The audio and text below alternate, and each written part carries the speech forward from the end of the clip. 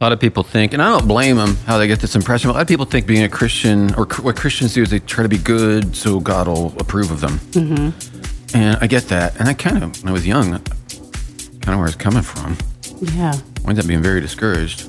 Yeah, because you're never quite good enough. And you don't know. Yeah. What I love about grace is going, okay, it's not about that, but if someone was going to ask me, well, are you not trying to be a good person? Or I'm trying to do good stuff now, but I'm not doing it so he'll love me or approve of me. I'm doing it because I'm just so thankful. Yeah. Really. And you know what has happened to me too? I'm just sharing this as I get older. I get a little lonely when I start pushing off from God, and I miss that. I miss Him. I don't want to get too far, because you can go too far and then decide you don't want to turn around. I get lonely, and so I want to be with Him, and then I like the adventure with Him in my life to see what He's going to do.